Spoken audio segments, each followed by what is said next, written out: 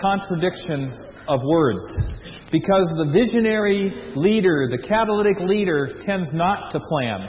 How many have observed that visionary or catalytic leaders sometimes don't do a very good job of planning? Can I see your hands? Yeah? I've tried numbers of ways to get these kinds of people to learn how to plan effectively. And I have numbers of ways that do not work. My file cabinet has lots of different ideas that do not work. About 4 years ago, I came across a way that does work. I call it the Post-it planning method. I think one of the greatest inventions in the 20th century is a little Post-it note. And as you know, that was a mistake. They were trying to find a glue, and they sort of accidentally discovered one that kind of stuck and kind of didn't. And it was an accident in the laboratory. And it took them a while to repeat the accident because they realized this would be a marketable product. And it's made millions and millions of dollars for the 3M company. So I like the Post-it note. There's all sorts of uses for them. You can attach little memos. It doesn't mess up the paper. All sorts of good things. Here's how it works. You see on page 11 the steps. The first step is to brainstorm the important milestones. And you write each one down on a Post-it note. So you have a Post-it note that's about that size.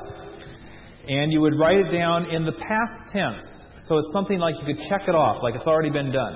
Let's see if you could brainstorm one key step that needs to happen in the starting of a new church. Found church rooms. Was that in past tense? Yes. Okay, so repeat it for them. Yeah, also.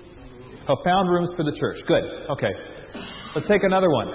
The activities would, the little things you'd write would be things like church name selected, core values written down, the ministry flow chart drawn, statement of faith developed, worship philosophy clarified, etc., etc., etc. You would have over 50, 70 of these little items. That's the first step. You just brainstorm a list. The next thing you do is you group them into their phase of development.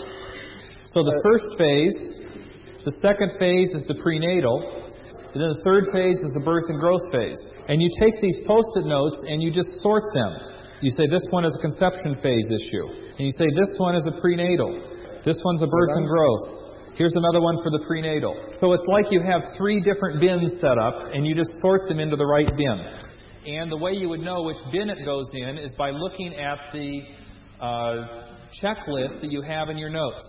And so that is the organizing scheme that you find, like in the church planner's checklist or the church planner's toolkit, is organized off these themes of the phases of development.